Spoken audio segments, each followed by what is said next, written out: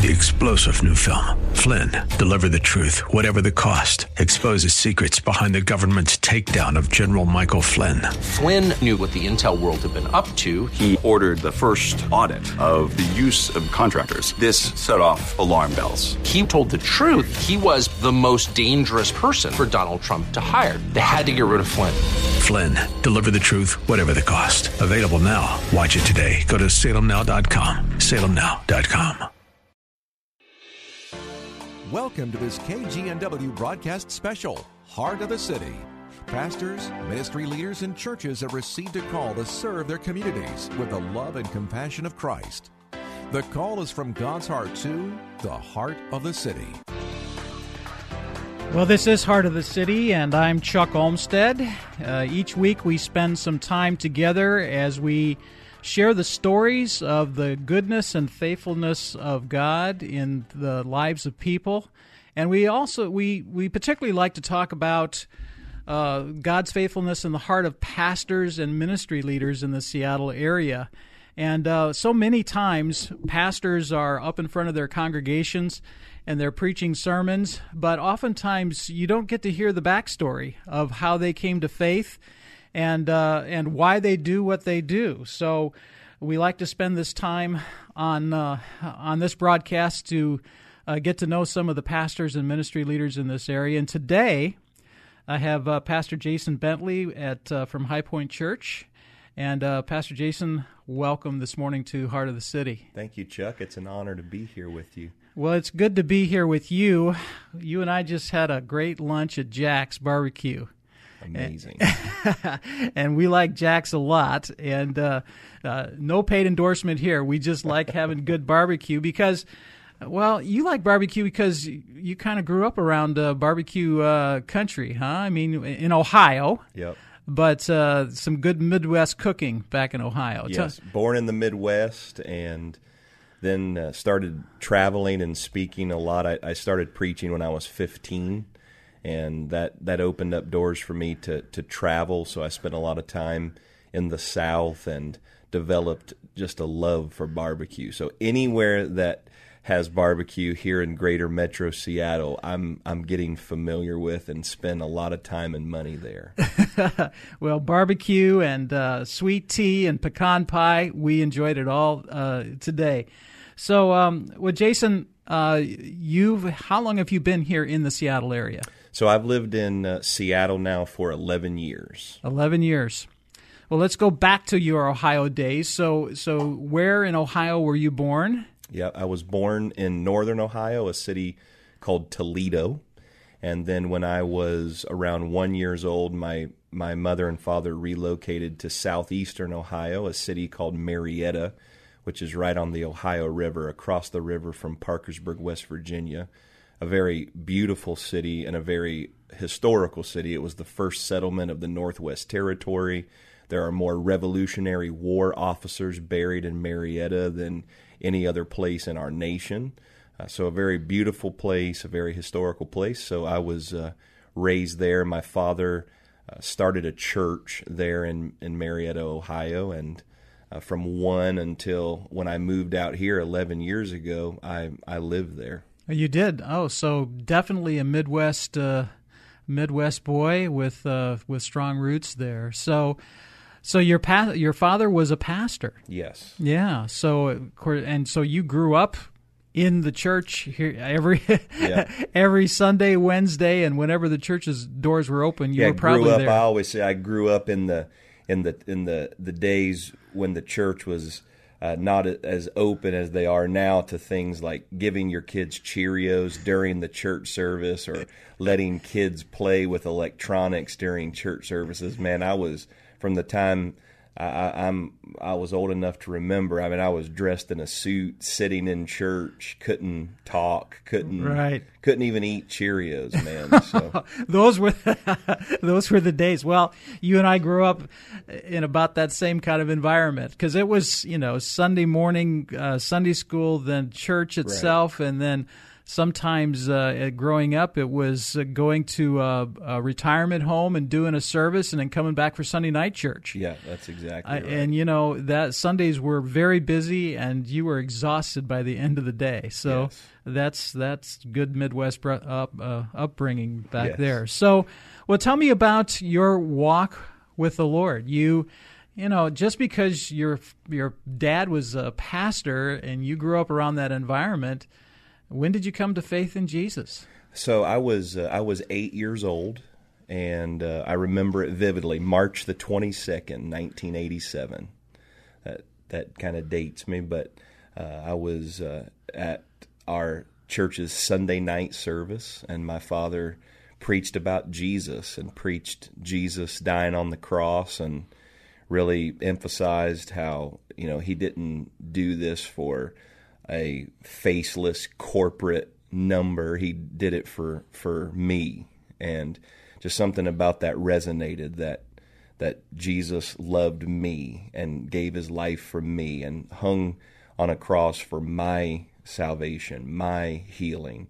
It was just overwhelming, and I went forward that night. Again, this was back not just in the days of no Cheerios, but also come forward to the altar, and I went forward that night and gave my life to the Lord, and just a few days later, on March the 25th, I was baptized. Mm-hmm. And then at some point, also that same year, I really felt like I was called into ministry. I mean, I was only 8, but really feel like I had a pretty supernatural experience where I really felt like that was when God was really calling my life into ministry. So 8 was a good year. Yeah. It was all downhill after 8.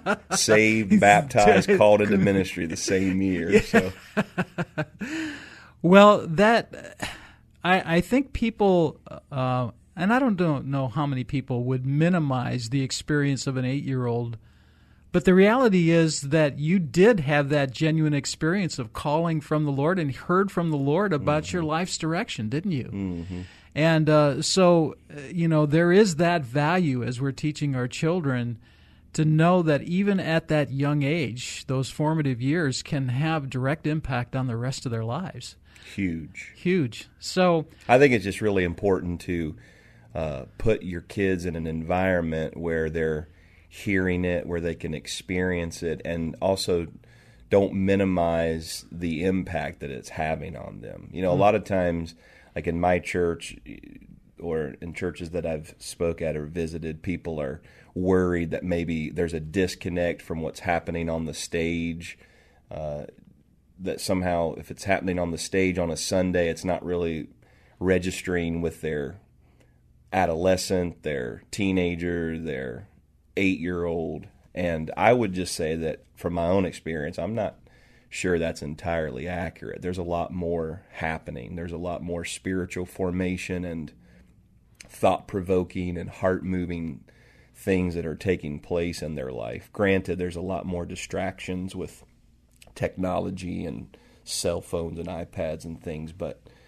there's also, a lot of potential for God to move and do some amazing things in lives. And there's also that sense of habit, too, isn't there? I mean, that a child, even if they're not totally responsive to hearing a pastor drone on and on, yet they see their parents hungry for the Lord. They see that example of what's happening at their church with the adults, and that has an impact. All of it has an impact. The Word has a powerful way of implanting into someone's heart and mind that may not draw fruit for years, but does happen, doesn't it? Absolutely. In fact, I tell our church that our children are the greatest casualties of our inconsistency. That it's really important to just be faithful and consistent. And although you may internally be all over the map, up and down, on fire 1 minute, feeling cold and distant the next, just the consistency of building your life around the church rather than trying to fit church into your life, and exposing them to faith and the teachings of the Scripture and just that solid, meaningful, trustworthy, reliable message day in and day out profoundly will shape their future. So did it for you? It did. Did you have moments during your teenage years that you doubted, or was it, did it stick? I mean, was it pretty firm in you? It stuck. My sister and I, her and her husband, they're planting a church in Cleveland, Ohio. Mm-hmm. Her and I are kind of the exception. Everyone talks about, you got to watch out for the preacher's kids. They're the worst. And, I have to admit, I've met many that underline that stereotype. But my sister and I, we were really the exception, because both of us were very genuine. Both of us just lived for the Lord, loved God, served in our parents' church.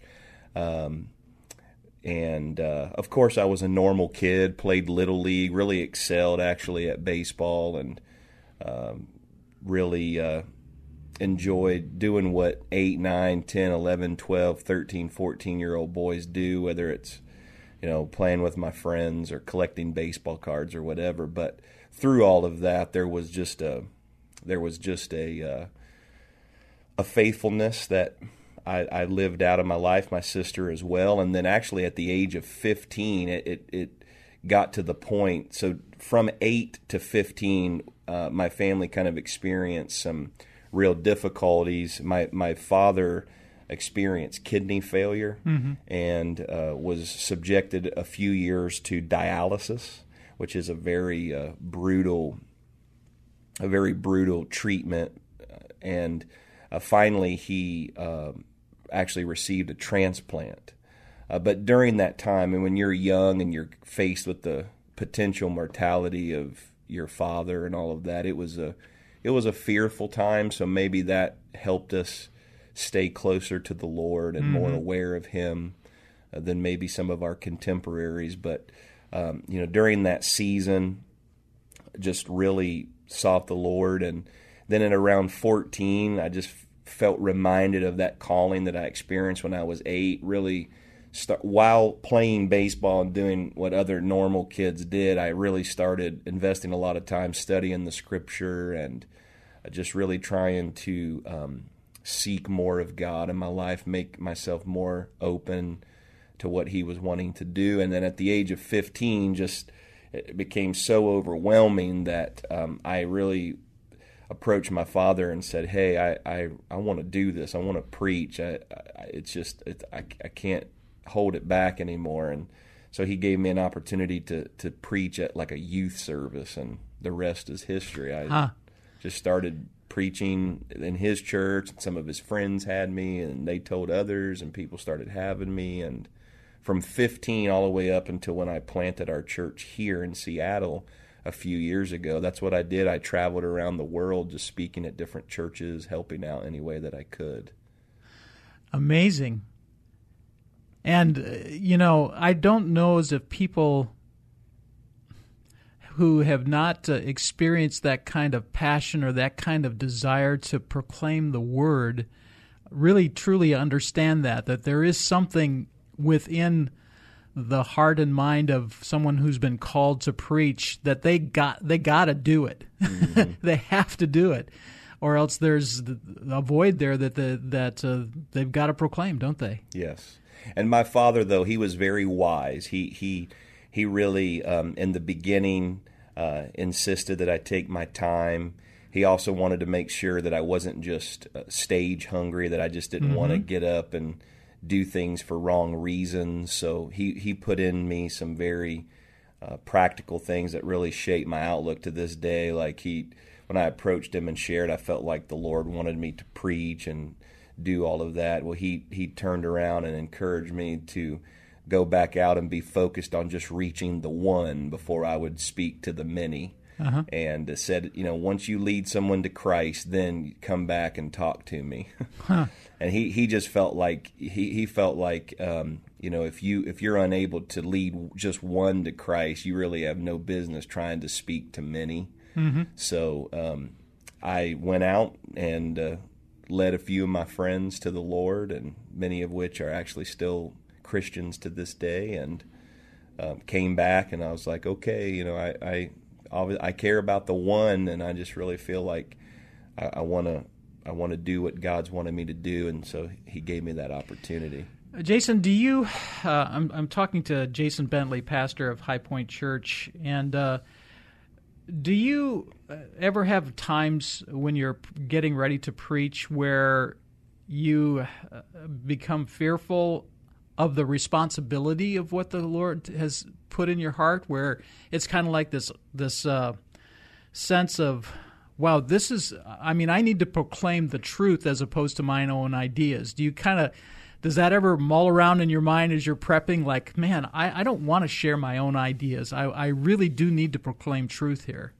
Yeah, definitely. I wouldn't necessarily, I wouldn't use the word fear, perhaps, but I do have this, and I've always had this very strong awareness that my opportunity to speak to God's people is the opportunity for me to speak His truth rather than my opinion. Mm-hmm. So I'm very careful about the things that I say and the manner in which I say them, because I really want to represent Him, and I want to communicate what He is wanting for His people versus using that place of influence to address things that I have no business addressing or spewing my own opinions about. I love listening to Greg Laurie. Great, very strong communicators, great speaker. I remember, and this is like vivid in my mind, when he was here at Key Arena a few years ago, and I was part of the executive team to help that conference. I was back behind the platform, had to go somewhere, and I was coming around the corner, and Greg was just getting ready to go out on the platform to speak. They had all the preliminary music and all that sort of stuff, and I walked past the freight elevator, and the doors opened, and out walks a security team with Greg kind of in the middle, and I looked at his face, and I could tear up just thinking about it, because it was the face of a guy who was like a prize fighter going into the ring. It's only way I could describe it. It was like this set determination that he was just going in to fight a battle. And I could see, that it wasn't, in my mind, it was not him going out to entertain people, but that he had a duty to proclaim a message that was very intense. At least that's what was etched on his face. And that's a burden and a gifting that the Lord gives to someone like that, and to pastors in general, isn't it? That yes. There's this message that the Lord wants to deliver for a particular people at a particular time, and it's your duty to, if you will, get it right. Right. And it's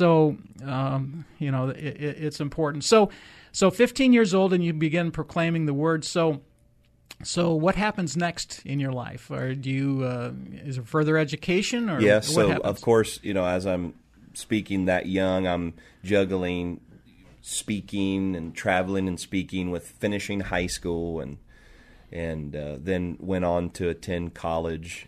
Just attended a secular university. Chose to do that rather than go to seminary, because raised in a pastor's home, I felt like I had been in seminary all my life. So I wanted to kind of broaden the scope of my education. Ended up getting a degree in business while still traveling, and then when that concluded, continued to travel, and traveled all around the world. I've preached on every continent except for Australia and Antarctica. And hoping something opens up at both of those places, although I don't know how receptive the penguins are to the gospel in Antarctica, but I'll give it a shot. Yeah. And during that time, though, my life was really marked by one huge tragedy, in that when I was 25, my 51-year-old dad, who was my father, my pastor, my best friend, he died unexpectedly. And I ended up actually preaching my father's funeral and burying him on my 26th birthday. Wow. And that to me was a major turning point in my life. And then kind of took some time to grieve that and to regain my equilibrium and resume traveling. So then, what was the call to come to Seattle? What happened? You're in Ohio and you're doing well, and then all of a sudden, Seattle. What developed there? Great question, and I just be honest, Chuck. It was actually less God and more girl than anything. Well, sometimes the Lord has a way of using circumstances in our lives, right? Yes. So I can't say that it was a like angelic visitation or some supernatural vision that I had. I was speaking at a church out in this area, and the girl who is now my wife had started attending church there, and we met, and suddenly I had this profound calling and interest in Seattle. And so I just kept coming out here to visit her, and we had a bit of a whirlwind romance. We dated 6 months, were engaged 6 months, and then a little less than a year after we met, we were married and continued traveling. And then a few years ago, we planted High Point Church in Kent.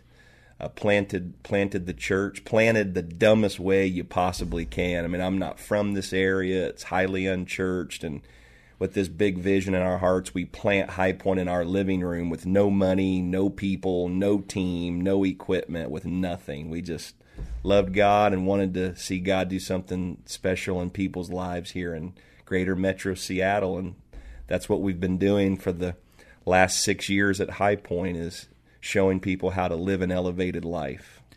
And you have some unique ministry with Hispanics. Yes. Talk about that. Yeah, well, my wife is Latina, and she speaks Spanish, I speak Spanish, and as a result of that, 2 years ago, I was asked to serve as the chapter director of the Pacific Northwest for the National Hispanic Christian Leadership Conference, which is the largest Christian Latino organization in the world. Had the opportunity to do that, so I've been serving in that capacity, and it's awesome because it just gives me a chance to have a voice and to be able to influence and to help elevate the lives of a diversity of people. Mm-hmm. So what's happening in the Hispanic church? I mean, I realize that's a general question, but what unique things are you seeing happening with Hispanics that are coming into the Seattle area? As far as the family dynamics or even immigration issues or that sort of thing, do you see certain things happening with the families and with believers and how churches are responding to that? Well, the Latino community is very passionate about faith, and the church and the Latino community is growing rapidly growing all here in the United States, all through Central and South America.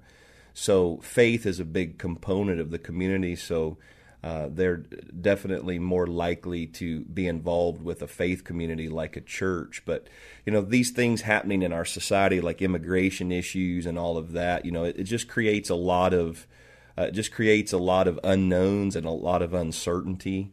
And our church, High Point Church, we just want, regardless of their story or background, we just want to be able to love them and help elevate their life, strengthen their families, ease some of those worries and some of those fears, and do all that we can. Yeah. We've got 1 minute left. The faithfulness of the Lord has been in your life. Do you have a life verse? Do you have a life message that the Lord has given to you that kind of, when things are going crazy, you come back to a specific verse or passage or a thought that the Lord has given to you? Wow. I can't say that I've settled on one. There's many, but recently the thing that probably gives me great hope, considering all that's happening in our world, is in Revelation when Jesus reveals himself as the beginning and the end. the beginning and the end. And so he knows all things. He's the Alpha and Omega. And as long as he is going to be in the end, everything's going to be okay. It's going to work out. Amen. Amen. Well, we've been speaking with Pastor Jason Bentley. He's pastor of High Point Church in Kent, Washington. If you want to know more about High Point, you can go to www.thehpchurch.com. Pastor Jason, thanks for joining me today. Thank you, sir. I've loved it. You've been listening to this KGNW special, Heart of the City. For more information about how your pastor or ministry can be featured on KGNW, call Chuck Olmsted at 206-269-6216 or go to kgnw.com.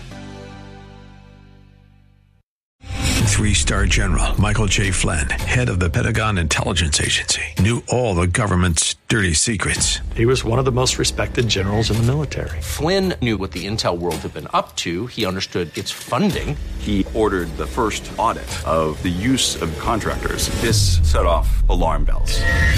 The explosive new documentary, Flynn, Deliver the Truth, Whatever the Cost, uncovers the facts behind this scandal. Flynn told the truth. He was the most dangerous person for Donald Trump to hire. I find out the worst enemy that I'm going to face in my life is right here in America. They took my assessment and they wanted me to change it. And I was like, I'm not changing it. They had to get rid of Flynn.